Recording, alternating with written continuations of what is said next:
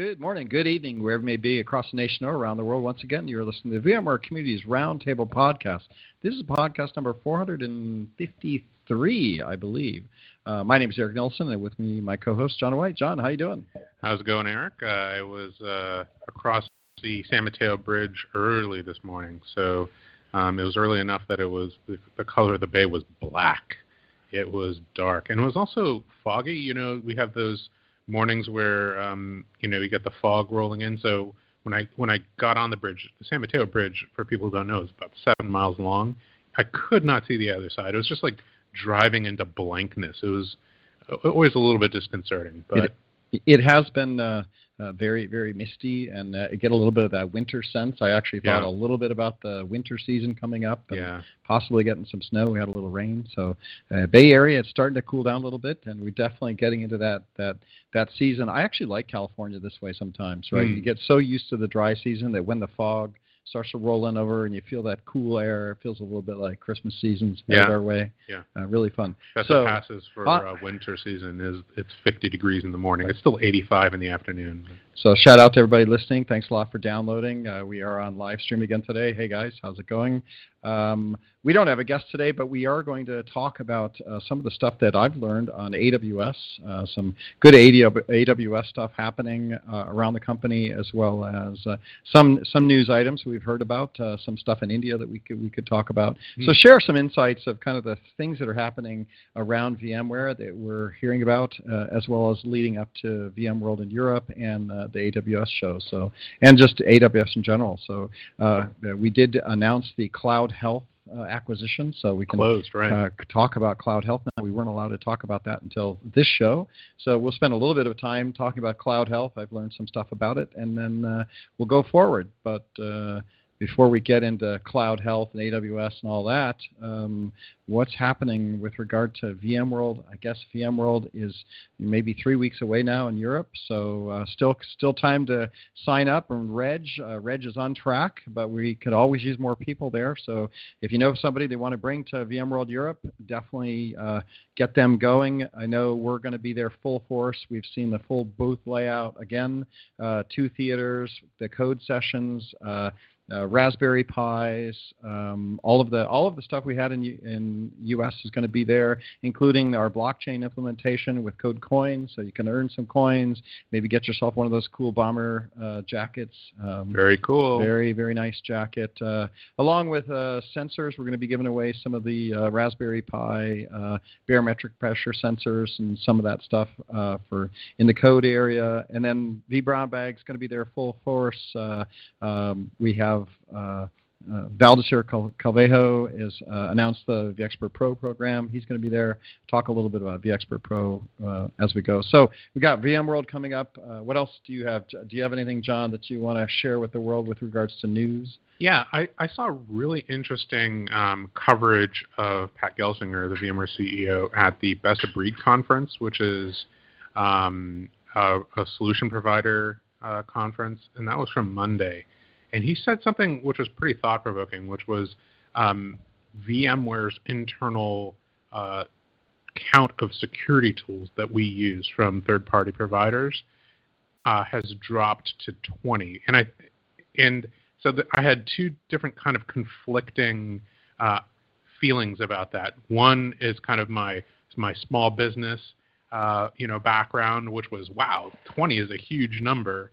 And then my experience with my customer base, of enterprises, which is, that feeling was, wow, only 20, right? Like, I want to say the average number of security tools maybe that was quoted was over 50. And in some cases it can be like 70 or more for audit, for compliance, for all those different things. And it was just I think he also said that he wanted to drop it, in the future down to below 15. And the idea being that VMware's core product line just encompasses full end-to-end security, so that we can use fewer products in general. Just the idea being the more tools you have, the more management, the more patching, the more integration points, the more fragility that you have in your security stack.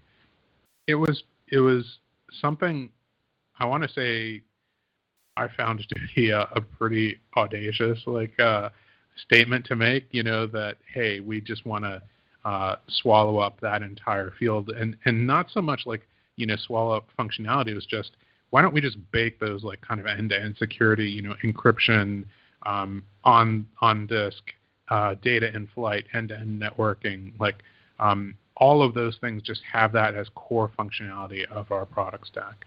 Yeah, it's absolutely a move that we're making. Mm-hmm. I see it even when we were looking at what are we going to be promoting at AWS, right? We work with Raghu Raghumaran. We met with Raghu. We talked to him about what we're doing with AWS, and he gave us some of his team members to work with to look at the overall strategy, right. The big things that we want to, and the narrative around cloud, because cloud has been kind of in the company all over the place. But one of the big ones that Raghu talked to us about was the cloud security and compliance. Yeah. Right? Like it is one of the functions. Even if you look at serverless computing strategies, right, and how to build your app across nodes and not worry about what server it's on. You still have to worry about security. You have to worry about app security. You have to, that's the modern day, concern in cloud and hybrid cloud is. What's the security model, and how are you providing security across all your applications? Yeah, absolutely. And I think it's just, more and more companies, as, we integrate across multiple different product lines and multiple different cloud providers, and your core product becomes more and more about software. And I'm not talking about VMware. I'm talking about, people in the IT operations world and just companies in general, right? It used to be that, you might have like some kind of core competency, but more and more the core value that you're providing, there's a physical presence, but there's also, an integrated software presence. And just to have that data not vulnerable, not something that can not just be read, but what if, somebody gets into your, I don't know, again, so I work for a wholesale distributor. You can imagine if you're a wholesale distributor of hard goods and somebody gains access not just to your financials, but what about just like central operations and just starts changing inventory levels for different products and costs of goods sold and things like that. If you can't trust the data that you have about your business, it's almost like you're very quickly out of business. Right. Right, and it's hard to know who's doing what with what data breaches that you do have, yep. but it's one of those things. If you look at the micro server incidents in China where they're embedding a chip on the Ethernet controller to be able to watch Ethernet traffic. Yep.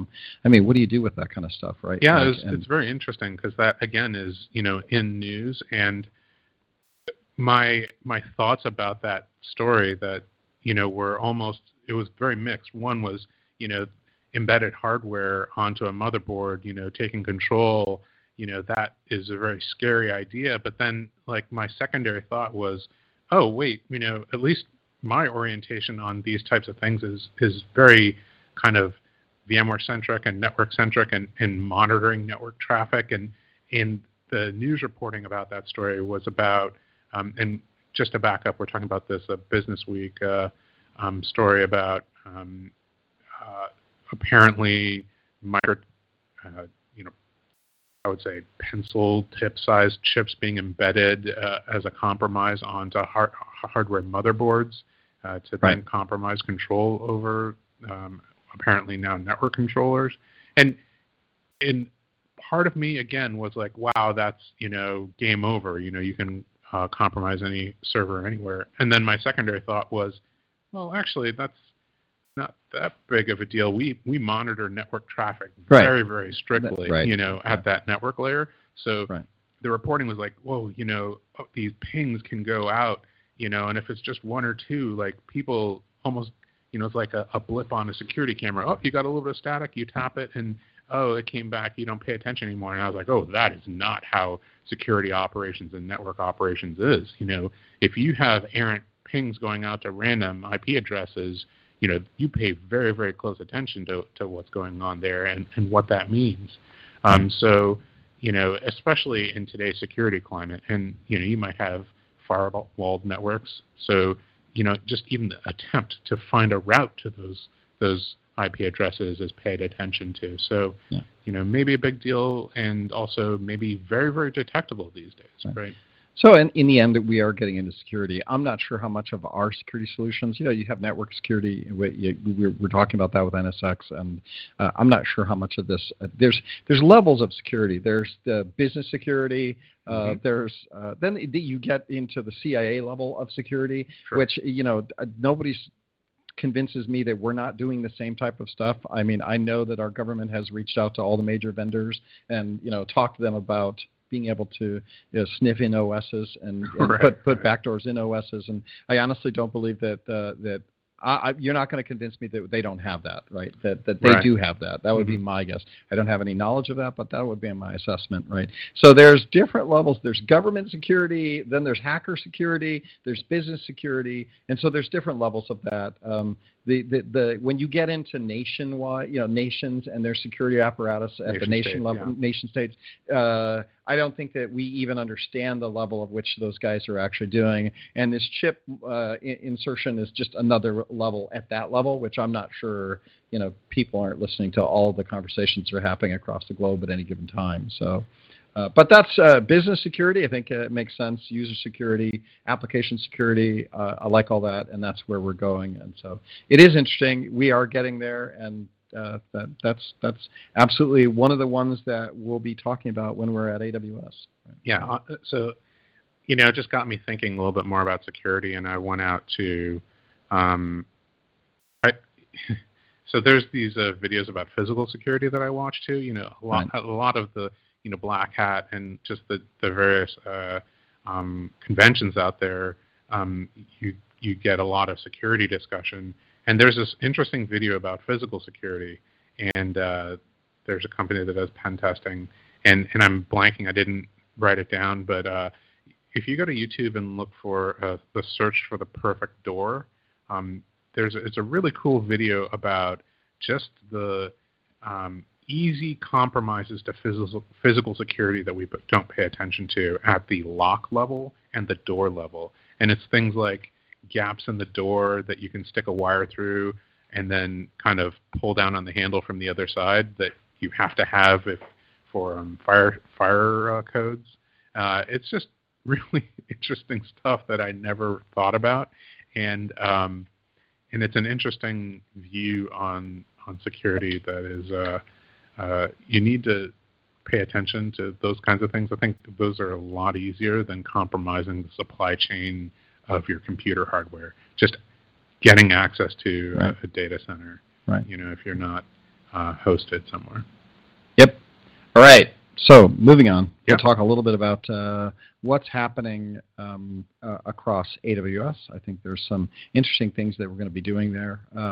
One is we should talk about CloudHeath. So I'll rattle through the subjects that we can chat today, right? And then we'll attack each one of them. CloudHeath, big announcement there, and we'll talk a little bit about what CloudHeath is and why it's important, and how much market share they have, right? So that's an interesting one.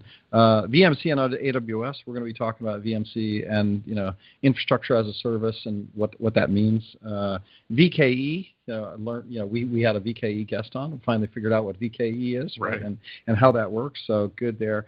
Cloud security and compliance, we're going to be there. NSXT, we're talk about NSXT and being able to run NSXT native on AWS. So there is our infrastructure that we can support, but then there's also just running their elastic compute environment, and then NST can plug into that, right? So we're going to be there. And then, of course, Wavefront, SRM, Horizon, RDS, and Greengrass. RDS and Greengrass fall into the category of things that Amazon will run in your data center on vSphere. Right. So a little bit of different subjects there, and so those are the kind of the big buckets that we're going to go to AWS and talk about. So we can tick through some of these. The goal for us at AWS is to let everyone know that comes to reInvent that VMware is a premier provider of solutions on AWS, or VMware gets sold on Amazon, right? Amazon sells VMware software, and that we have a lot of different solutions that are running native on AWS, as well as infrastructure as a service that we offer on AWS, and then as well as AWS software inside of vSphere on-prem. Right. So really good solutions there. And then the most interesting one is CloudHeath, the fact that we bought it. So this really changes, for me, the game of what VMware is, right? Right. I think when we bought NSX, or I think, what was it, Nicira back in the day, right. that actually fundamentally changed who VMware was, where VMware predominantly was compute, right? Didn't really have vSAN out yet, right? We bought Nicira, and all of a sudden we went from compute to compute and network, right? Right. Then we implemented vSAN, and we were compute, network, and storage. But it really did change where we the way we went after the market, expanded who we are. We've been dabbling in AWS and cloud, right? And we say we have hybrid cloud and we have cloud vendors. But if you look at the predominant sales, we're still selling vSphere, now NSX, and vSAN, right? And even though we talk about Amazon and we talk about what we can do there, if you look at our business, how much business we're doing there, it's 10% maybe if we're lucky. Mm-hmm. So it really didn't change fundamentally who we were as a company. But if you look at the CloudHeath acquisition, so CloudHeath is, my assessment is it's a management app that manages the delivery of, or the consumption of, Amazon workloads, right? Right. So, and this is the way enterprises can manage what's spinning up and spinning down in their AWS environments. And the stat that I thought was compelling was CloudHeath manages 25% of all Amazon workloads. That's amazing. Yeah. That's stunning. Yeah. So in a one fell swoop, just like we bought Nicira and ended up in the networking business, right? Mm-hmm. And being a serious player in the networking business, the purchase of CloudHeath puts us in the Amazon business, right? In the AWS business, where 25% of all Amazon workloads now are being managed by something that VMware provides to AWS customers. Yeah, yeah. Right. Which is pretty much a game changer when you talk about what are we offering up to customers. Before that, it was kind of like, well, we've introduced VMC and AWS, and that's certainly an interesting infrastructure as a service, offering, right? Mm-hmm. And we certainly offer then solutions where, SRM, right? Mm-hmm. Would take advantage of that, where if you want to do site recovery management, you want to build an extra data center, you can just, use platform as a service. We have VMC and AWS, add it to my enterprise deal. It's kind of one of these things that I'll get to, right? And some people are starting to get serious about it, and that's good.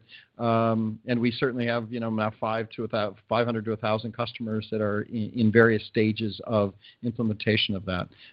But when you talk about now buying something like CloudHeath, that's a whole different ballgame. What's interesting, I think, that you're pointing out to me, and I hadn't really put this together yet, but CloudHealth's business is really focused on people who are using native AWS services. Yep. So Yep. for VMware to purchase a company that is not focused on on-prem infrastructure, at least maybe 50-50 or even 60-40, cloud and versus on-prem, it's I want to say like 80-20 focused on cloud infrastructure versus on-prem infrastructure. Yeah, probably 99-0. Right. Like, and I think our purchase is to actually come back and bring that back into your hybrid cloud environment on-prem, where now you can manage all of your workloads through one, interface, right? And they've got all the AWS customers are 20. It's a gorilla in this space, right? And then being able to extend that into on-prem data centers as well, probably one of our strategies. Right. And so that's where you step back and you go, wow. And it's funny because we've been patting ourselves on the back for the last 3 weeks, ever since VMworld, in where we had the community booth and we were packed the whole time. Mm-hmm. And the AWS people came by, saw that we had the code area, it was packed. We had vBrownBag, it was packed. We had Blogger tables, we had the Makerspace Labs, and we had been trying to get a booth at AWS reInvent for the last 6 months, and we get these outrageous quotes like $350,000 for a 10 by 20 foot, which is that's like a tiny that gets us 12 chairs and nothing, right? Wow. And that's how much it was. So, but when the AWS reInvent people were at VMworld, because they were there, they had a big presence there. Seeing what you're doing. They came by, they saw what we were doing, they invited us up for a meeting, and all of a sudden they gave us a 35 by 35 foot experience in their makerspace hotel, the area, Right. all of a sudden we're like, wow, they saw us. They got us. They got what we were about. Right. But they also knew we were buying CloudHeath.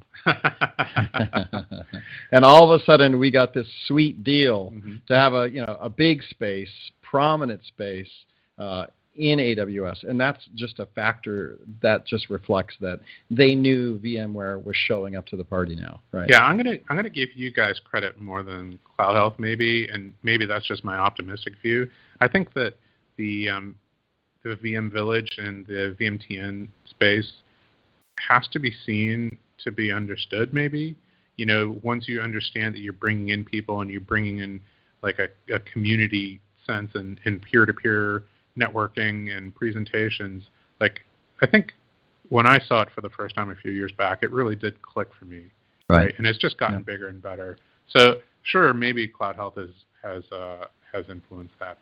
I'm gonna give the team a little bit more credit. Now the interesting thing in listening to Raghu and Guido, who worked for Raghu, is that we are definitely seeing our business shift. Right. Like VMware is shifting business, right, to AWS as a premier piece of our strategy. Yeah. It's like NSX, vSAN, compute, and AWS, all at the tier 1 level. Right. And then products and offerings across the board. Right. Yep. So it was your data center, we enabled your data center, and then we got into NSX, which webbed out into network infrastructure. But now I just see, and if you look at their roadmap and what they're talking about from what products we're going to have on AWS, it's everything. Yeah. Right? And oh, by the way, it's not just everything. We're going to buy big pieces of other companies, such as CloudHeath, and we're going to offer up solutions on AWS native, and then backport it into your data center. It's really interesting because I had a kind of wide and diverse customer base in my portfolio, and a message that I kept on hearing from a significant fraction of those customers was, we're trying to kind of get out of the data center business.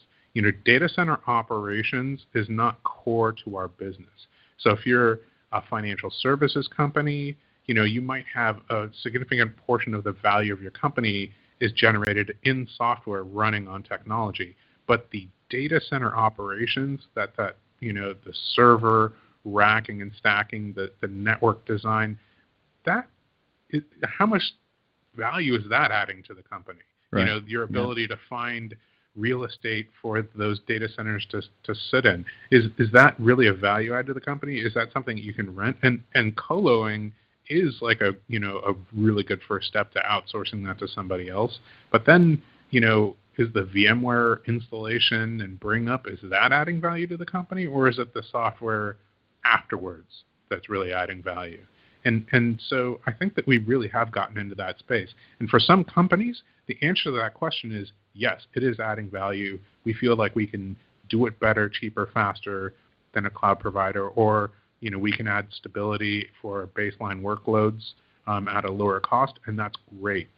So we have a solution for that. And for the companies who just want to get out of that business and rent it from somebody else, as a service, now we have a really tier 1 solution for that, and that's amazing to go from that. And if you look at the implication to practitioners as a whole, I mean, this has to be a journey for everybody, right? Oh, yeah. I think our VKE guest last week, I forget his name already, Art. I think his name was Art. He talks about that. This is our career moving forward Yeah. into the kind of the true cloud environment, right? Where these things are things that we're going to be selling, that we're all going to have to get to, right? And sitting around managing your VMs and managing, running on vSphere and running vCenter to manage all that is nice, but this is expanding, right? Yeah, absolutely. And it makes me feel young again, right? I need to get an earring and shape my head and be super cool because it is kind of a generational thing, and the way people attack computing and cloud computing now, right? Absolutely. So, we made that. I think I always make this analogy. Is like 10 years ago, if you're in data center operations, maybe a big part of the value that you were bringing to the organization was your ability to specify a computer, down to the motherboard and chipset level, and figure out which of 30 companies you're actually going to buy this computer build from. And that has gone away. That is not at all like the business that IT operations is in anymore. There's maybe 4 people that you would buy a server class computer from, and honestly, you probably have a preferred provider. And it's just really about selecting the platform and the t-shirt size, and then running your technology on top of it. Yeah. And next thing, all right, so that's CloudHeath. So if you haven't learned about CloudHeath, we're going to have CloudHeath sessions at AWS. We will live stream them. Nice. So Julia, our amazing live streamer, will be there, and we will be live streaming the CloudHeath sessions as well as sessions across all these categories. I think we're going to have like 60 sessions at our booth with a super cool theater. So if you happen to be interested in coming to Vegas, I would come to Vegas. Nice. I would get a day pass. I would come by. I would see what we're doing, run into this, and get exposed to some of these sessions, or at least check it out on the live stream, which we will promote. So that's CloudHeath, which I think is a game changer for us. And as we learn more about it, we'll bring some guests. We're going to have some speakers there, and we'll hopefully get one of the guests on the podcast the next couple of weeks just to talk about what they're going to be talking about at AWS. And then the CloudHeath team does have their own booth at AWS, so they've got a lot of other things they're doing as we absorb them. The other one that Raghu and them talked about, and I learned a little bit about this in having meetings with them to kind of get the whole AWS strategy. I learned a little bit in VMC on AWS. So it's like, okay, we know what that is, but I've always had rumors and had the assumption that if you wanted to run vSphere on Amazon, that there's probably a backdoor way to run it native, right? That you could go get some compute resources at Amazon and then put whatever payload I want. And I know that they've done that with NSX, where you can get a Linux kernel and you can hack it and then run NSX on it, NSXT, and then create your own virtual network to your own data center and run workloads out on AWS, and then have network connectivity, secure network connectivity back to your own data center. Right. So I know that's been there, but I also assume that you could also run other pieces of the stack in similar fashion, right? But the answer was from them, no, you can't, right? Like there is no way to run vSphere in Amazon services right now in the AWS. So if you really do want to have vSphere or our stack running, you do need to get VMC. Right? And that the 400 engineers they've got working on the whole stack is to just be able to enable that. Right. Which I didn't really get. I just assumed that VMC on AWS was kind of like a bundled offering for us. If you want one throat to choke, you could buy our offering, and that's how you got vSphere there. And then we could, support that through enterprise services, and one place to just buy all your licenses. Right. But the reality is, what they enlightened me was, no, you can't really do that. That if you want to run vSphere over on Amazon, this is the only way to do it. Right. I'm still not sure I'm totally convinced that's the case, right? I want anybody that's listening to this to reach out to me, Eric and I Pro is my Twitter handle, and let me know if anybody's figured out how to run it. You can run hypervisors all over the place, right? So there is a thing on Amazon called the i5 Metal instance, which is the hardware platform that they released after VMware Cloud and AWS became a thing. They said, so VMware's getting this bare metal service, we're going to try to release that out to everybody. So I don't know how big of a seller that is, and I have heard, I don't have first hand experience, that installing vSphere on this instance is not easy. Okay. It's not a trivial thing, and it's also quite an expensive offering from them. Yeah. I mean, it's a fully loaded server, right? So then to run vSphere, you're really talking about like a 3-node cluster, and so even just the orchestration and coordination there is non-trivial. Yeah, it doesn't make sense to do that. You're paying $20,000 a year for a $20,000 server. Right. All right, so that's what I'm still tracking that one down, because when we're at AWS doing kind of tech sessions, it would be fun to have a tech session that talked a little bit about, what are the other alternatives? Can I run ESX, on some kind of native gear that Amazon offers? The top level guy said, no, you can't do that. We don't support, there's nothing there, but I'm not certain that is the case. There might be some of these odd offerings that you can go do that. There's only 2 bare metal offerings that I'm aware of, and one is the i5 metal and the other is the R5 metal. And again, I think installing vSphere is non-trivial, and it might not. You might be able to hack it together, but how stable it is an open question. And just an aside, speaking of hypervisors, we are going to have the Raspberry Pis there. We are doing these kind of like data collection, cool sensors. We got 10 cool sensors that are going to be there. And the reason I bring this up when we're talking about hypervisors is that we did get a blog article from somebody in the CTO office, I think, that has ESX running on an ARM chip. Right. Now the size of the ARM environment that he's got it running on, that's the real question. It's not a Raspberry Pi. No, it's larger. So the question is, can we make that work on a Raspberry Pi? So we are going to be trying to do that in the booth as well as one of the fun projects that we've got going on. Hypervisors everywhere. And we're famously proud for the small footprint of our hypervisor. So I would be interested to find out whether the Raspberry Pi platform is large enough. Large enough to do that. And you can buy different Raspberry Pis. They got memory, soldered in them, although I'm not sure. And as long as we're on that, I'll just run through real quick, and then we'll get back to the main subjects. You want to hear what the top 10 sensors we're going to have for the Raspberry Pi? Ooh, I want to hear. At yes, AWS? Definitely. Okay.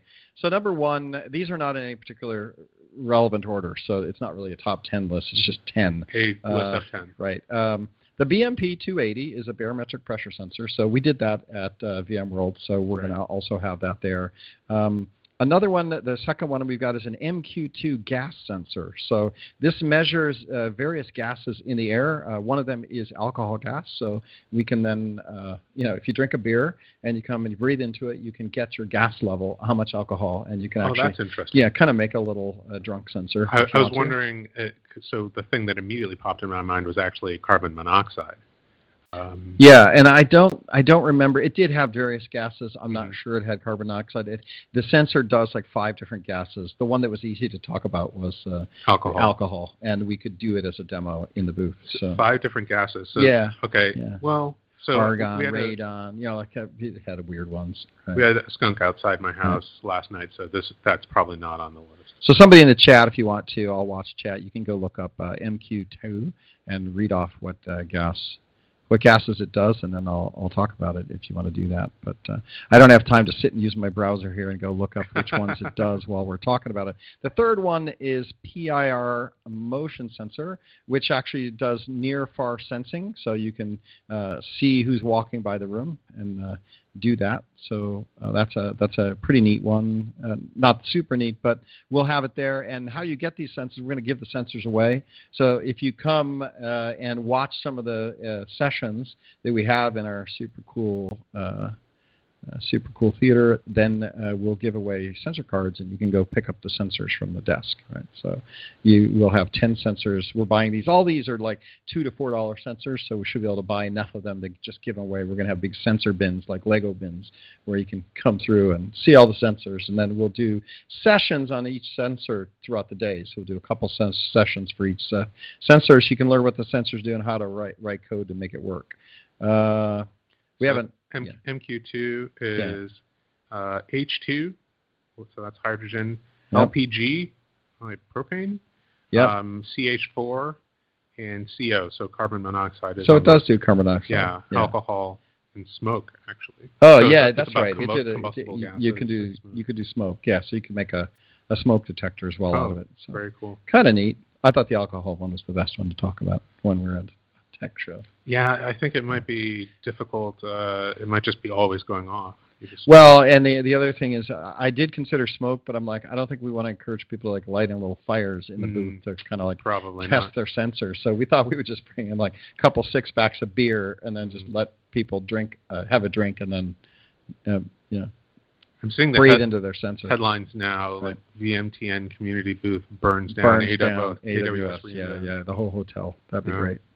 Okay, so let's see. We have a HC SR04 ultrasonic sensor. Measures the distance from objects with sound. So it sends out a sound wave. Has 2 little cones. It's a pretty cool looking sensor, right?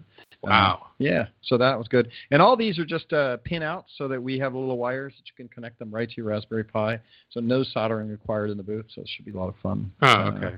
Yeah, this is taking longer than I thought, but hey, we'll do the rest of them. Why not? An RFID card reader, so they give you a little reader plus a little card, so you have both, and that you can get an ID pulled in, and then see the ID and pass that up data. So you can build your own RFID card stealer. Is what I'm hearing. Yeah. Now these are all kind of hacky little things you can do. I mean, saw what are a you Black going to do Hat with session on that, so that's why I'm thinking about it. That should be fun. One of my favorite ones is the MPU 6050 gyroscope reader. So it has a gyroscope. It has an accelerator sensor in it as well. So you can get X, Y, and Z coordinates as well as movement coordinate. Accelerometer. Yeah, pretty slick, right? So what you would typically use in a quadcopter. So some of these guys build Raspberry Pi, little mini Raspberry Pi controlled quadcopters. There's software out there that you can get, and it uses this little sensor, acceleration and gyroscope to be able to keep your quadcopter level. Open source quadcopter. Yeah, they have it. Yeah, you can go get it. Of course that would exist. That's amazing, guys. Amazing. You can actually 3D print, all the parts too. So my goodness. You can get the board, you can get the software, you get the couple sensors, and then you can 3D print. You do have to get little motors, right? You have to buy some stuff, but we live in the future. Yeah, sure. Okay. That's all cool. EMC 583L. GY-271. It's kind of a long one. Compass. So you can get. It gives you a compass. Gives you. So now you can fly in a direction. And you can write software that controls where you're going. There was a sensor, but it was a little too expensive. I think it was like $7. It would be too expensive to buy it, which is a GPS sensor. They did have a GPS sensor. But I just didn't put it on the list because it was going to be. But we are going to have a few of these. We're going to buy maybe 10 or 15 of these cooler, more expensive sensors, and then give them away as kind of prizes along the 4-day event. So now, I'm getting you convinced that maybe you should come AWS. Plus, we'll have all the true AWS vCloud Health, VMCN AWS, VKE, Cloud Security, NS6T, Wavefront, SRM, Horizon, RDS, Greengrass. All these things are going to have presentations throughout the week, but also we're going to do all the fun stuff as well with the sensors. There is the next one, which I think is also really cool, is a raindrop sensor, kind of little pad with little dots on it, and then it'll measure moisture. So wow. Yeah. So if you want to make one of these projects, you can do is you can make a little thing that you sit out in your yard that'll turn on your sprinklers or turn off your sprinklers if if it senses rain. Yeah, if it senses rain. Of course. You can do those kind of little projects. But humidity, any kind of water app you can do. Another one we're going to give away is the 7-segment display. So a digital display 00.00 so that you can write some apps that give you numbers and counters and things like that. So it's a little digital display. When I was in school, our project was always program your own reverse Polish notation calculator. That was the old HP system for doing calculators, reverse Polish notation. Right. And so that's immediately what comes to mind. I'm trying to think I had an HP 12C. I think it's the financial one, I want to say. It's the financial one, but you're still storing in the register and then adding. Yeah, exactly. At the end. Store once, put in register one, put in register, and then add. Which, as a computer science guy, I loved it, right? Even though I did business and computer science and a little bit of marketing I did all that during university. I love the idea that you're just storing things in registers and adding them. Right. When I first took my first computer science class in they floated the idea of queues, I immediately understood what that was because I've been using this RPN calculator my whole life. Yep. Yeah, easy to do. And then finally, the last one we have is a small joystick sensor that basically has 2 x-axis joysticks, which give you potentiometer. Something. Potential meters. I don't know. Maybe I spelled it wrong. But it's a little mini joystick controller that you can have. Yeah. Right. So all these things are things that we're going to then have little labs for, so you can do. So it's kind of like in the makerspace area of AWS, but then we got our theater. And to get these sensors, you go sit through a real talk, and then you get a sensor card at the end of it, and you can go choose whichever sensor you want to get. Oh, very cool. And then we have lab spaces with proctors that'll help you build. And use that to upload your data into the cloud, and then we will have a Wavefront instance with sessions on Wavefront to grab that data, and then if you move the joystick around, it'll send that data up, and then you can graph it in Wavefront to see what you're doing on your thing. So I'm imagining like having this alcohol meter like embedded like a microphone near my mouth, and then over the course of the show or the course of an evening, as I have a drink or two, maybe, sending all that information to Wavefront, and it can graph and tell me exactly what my alcohol level is coming out of my mouth. Now, not to feel bad if you're listening to this and you are going to VMworld Europe, I might buy some of these sensors and just bring them along for fun, even though we didn't have them for US. Mm-hmm. Since we are doing some of this and you're interested in it and you've heard it on the podcast, you can come up and chat, and I'll have some, I'm sure. The runway to AWS reInvent is a little bit longer than to Barcelona. Yeah, that's right. We got till the end of November for AWS, but the AWS, if you're interested in going to reInvent, Schedule Builder for them opens up tomorrow. Okay. So we're busy trying to get our sessions in. We don't have our session IDs yet. We're probably going to We're probably going to be there by the end of the week. So, awesome. But if you are going to the show, we will be in their content calendar and schedule builder free mobile app. So you'll be able to search us, and we'll give out session IDs as we get closer and get those in maybe by the end of the week. Awesome. All right, so we're moving on. So VMC on AWS. We got that. It is platform. It's an infrastructure as a service, and it is the way to basically get vSphere everywhere. So It makes a lot of sense. VKE, we talked about on the last show, so go listen to podcast number 452, I believe, and listen to VKE. It's basically container as a service on AWS. We talked about it in the last 10 minutes. Yeah. And it was differentiated instead of renting the service and having it be on-prem, something that you have to install. It's something that's provided as a service, I believe, out of the Amazon cloud. So it's another one of our Amazon Cloud native services, and it's just a Kubernetes as a service managed by you. Yeah, absolutely. Yep, and Kubernetes with a K or a C. Yeah. Right? It just depends on which way you want to run it with it. Kubernetes as a service or container service. Yeah. Yeah, a lot of stuff there, and we will have some presentations on serverless computing and infrastructure. We have open source projects that we're working on that we have VMware contributors to, and for serverless computing. There's a name of the open source project, but I don't know what it is yet, and we're arranging speakers for that, so we'll be there talking about VKE. I think we're going to have 5 or 6 VKE sessions, and then and a couple other Kubernetes ones that are interesting that'll be there, and it's all based on what's on AWS and what's available as a service for us.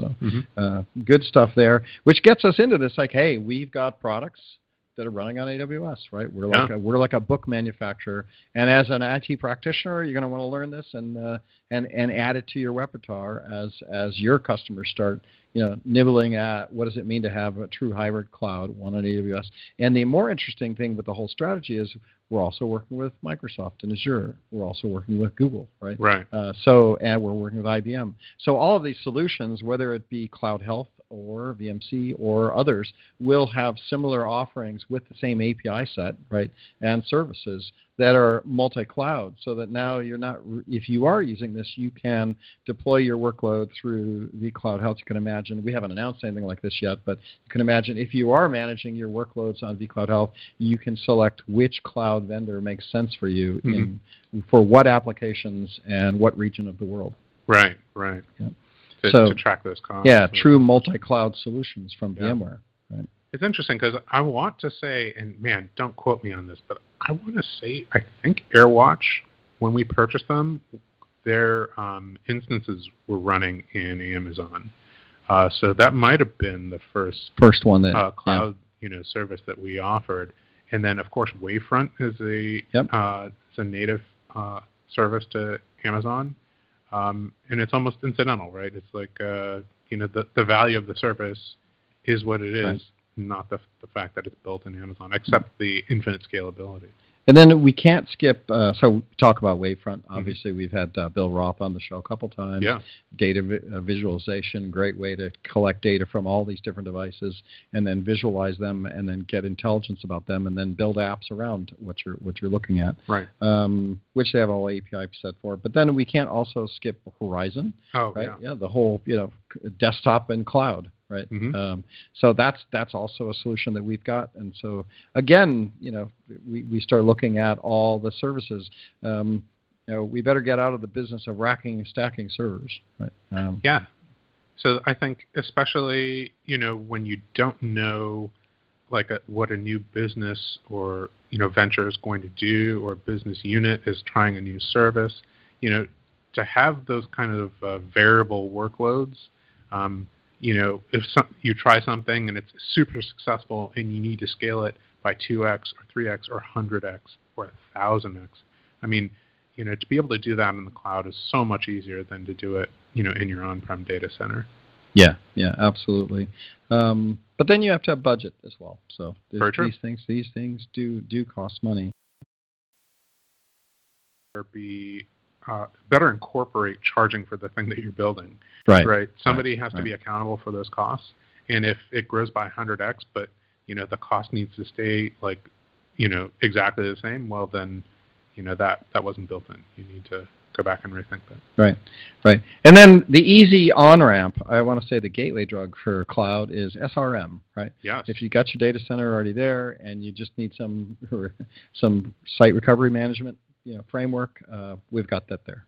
Yeah, and we talked to GS Khalsa maybe about a month ago now, and that was really eye-opening, this idea that you could just have kind of a constant instance that's not doing much except your pilot-like workloads, attach the R5 Metal instance and have it scale up in storage. All you really need to do is pay for the amount of storage that you're using, along with the kind of baseline smaller entry-level cluster, and then if you actually need to spin up disaster recovery or test disaster recovery, then all you do is pay for the cycles that you're using, for the time that you're using it for the testing or for the actual DR event, as opposed to paying for all those servers. All those servers sitting there just waiting for some event that might happen. Doing nothing, yeah. Yeah, that's actually a really good business model, right? That's just the way to go.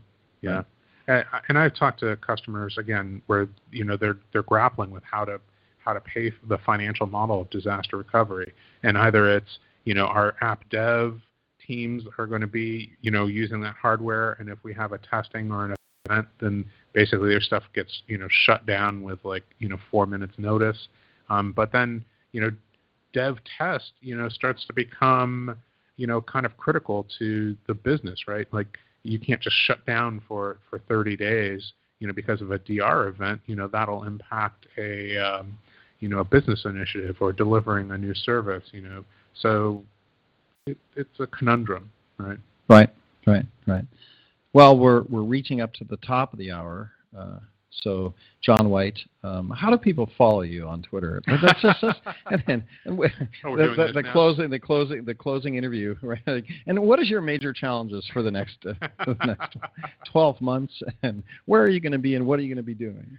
I am on Twitter @VJourneyman.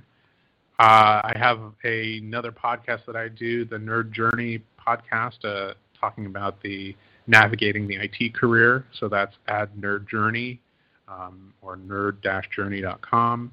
If you want to talk about IT career management and progression.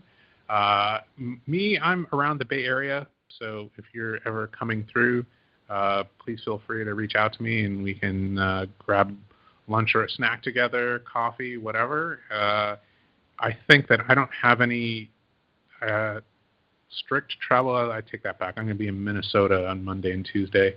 I'm not going anywhere except Minnesota. Yeah. And I think I'm going to be in Raleigh in about a month for customer visits. Other than that, I don't know that reInvent is on my schedule. Maybe I'll talk to my manager today, figure out if I can work that in. I know that I will not be in Barcelona unless I hit the lottery, which is very unlikely because I do not play. Yes, there you go. Well, that's good. So, V Journeyman, nice to always have you here. And the Bay the Bay is black today, so we're dark gray or whatever the color was. It was black this morning. I'll tell you that much. You come early enough now. Black water. I will be, and the team will be in Barcelona. One announcement to make, which is kind of a little bit sad. I don't know if I told people this or not yet, but Elsa Mayer is leaving the team. So sad for the team. Yeah, sad for the team there. She'll be moving on. She is going to AWS. Oh, I don't know if I'm allowed to her. say that or not, but she is going to AWS. And it really was just they had a position up in the city for her, and she commutes from the city down to Palo Alto day after day, and so that can be a tough commute. And we still hang out with her. She's working at AWS, which is good, and we like that. And she's going to be running helping run. I don't know what level of running means, but AWS has a loft area that helps startup.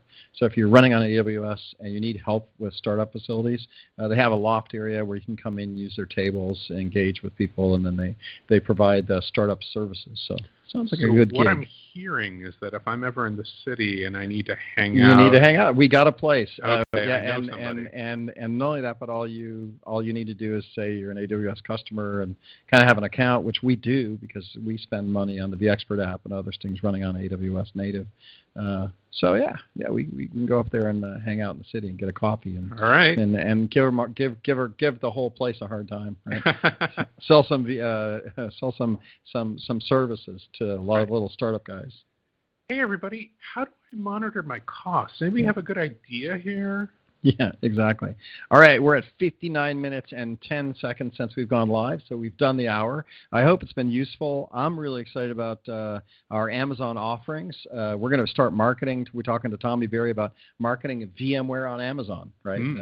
Now, people are yelling at us, no, it's VMware on AWS, right? I'm like, yeah, I like saying VMware on Amazon. But, we'll see where that goes. But it is true. We got a lot of offerings now, over 10 different offerings that are really, and with vCloud Health, we're just there now. So should be a lot of fun over the next year or so as we really are entering the hybrid cloud days. Yeah. Right. Exciting. Yeah, exciting. All right, with that, we'll end the show. Hopefully, we'll have a guest next week. We've got our act together, and until then, I hope we see you at VMworld. Go register if you can get the dollars to go. We'll be there, and let us know if we can do anything for you guys. Till then, no barbecue report other than, I'm still on trying not to eat too much sugary barbecue stuff. So I'm going to be in North Carolina. I wonder what I can get there. South Carolina's whole hog, which is what I really want to try. I'll have to, somebody tweet at me, at @bjourneyman, what can I do in Raleigh as far as barbecue? Yeah. I need to know. We do take whole corn, because that's still healthy and on there. Whole corn in the husk and put it on the barbecue and just grill it. Right. Do you take the silk out first? No, we just put the whole thing in, leave it completely wrapped, right, and just cook it until it's burnt. Nice. You can take some of the green wrap off if you want to cook it quicker. But soak it in water ahead of time. No, just put it right on. Straight on. Yeah, and it'll steam, and it'll get a little crunchy, and depends on when you pull it off, how well you do on that. But it does it in like 20 minutes, depending on how hot your coals are, and nothing like that. And then we take a slab of butter, and then we just roll the whole corn in the slab of butter. Just spin it. I've seen that. What I tend to do is I have a piece of bread that I heavily butter, and then just roll the bread. Roll that in. Yeah. Okay, it's time for lunch. And with that, we're going to let everybody go. Thanks for saying hello on chat. And we'll see you again next week, as always. Till then, have a great day.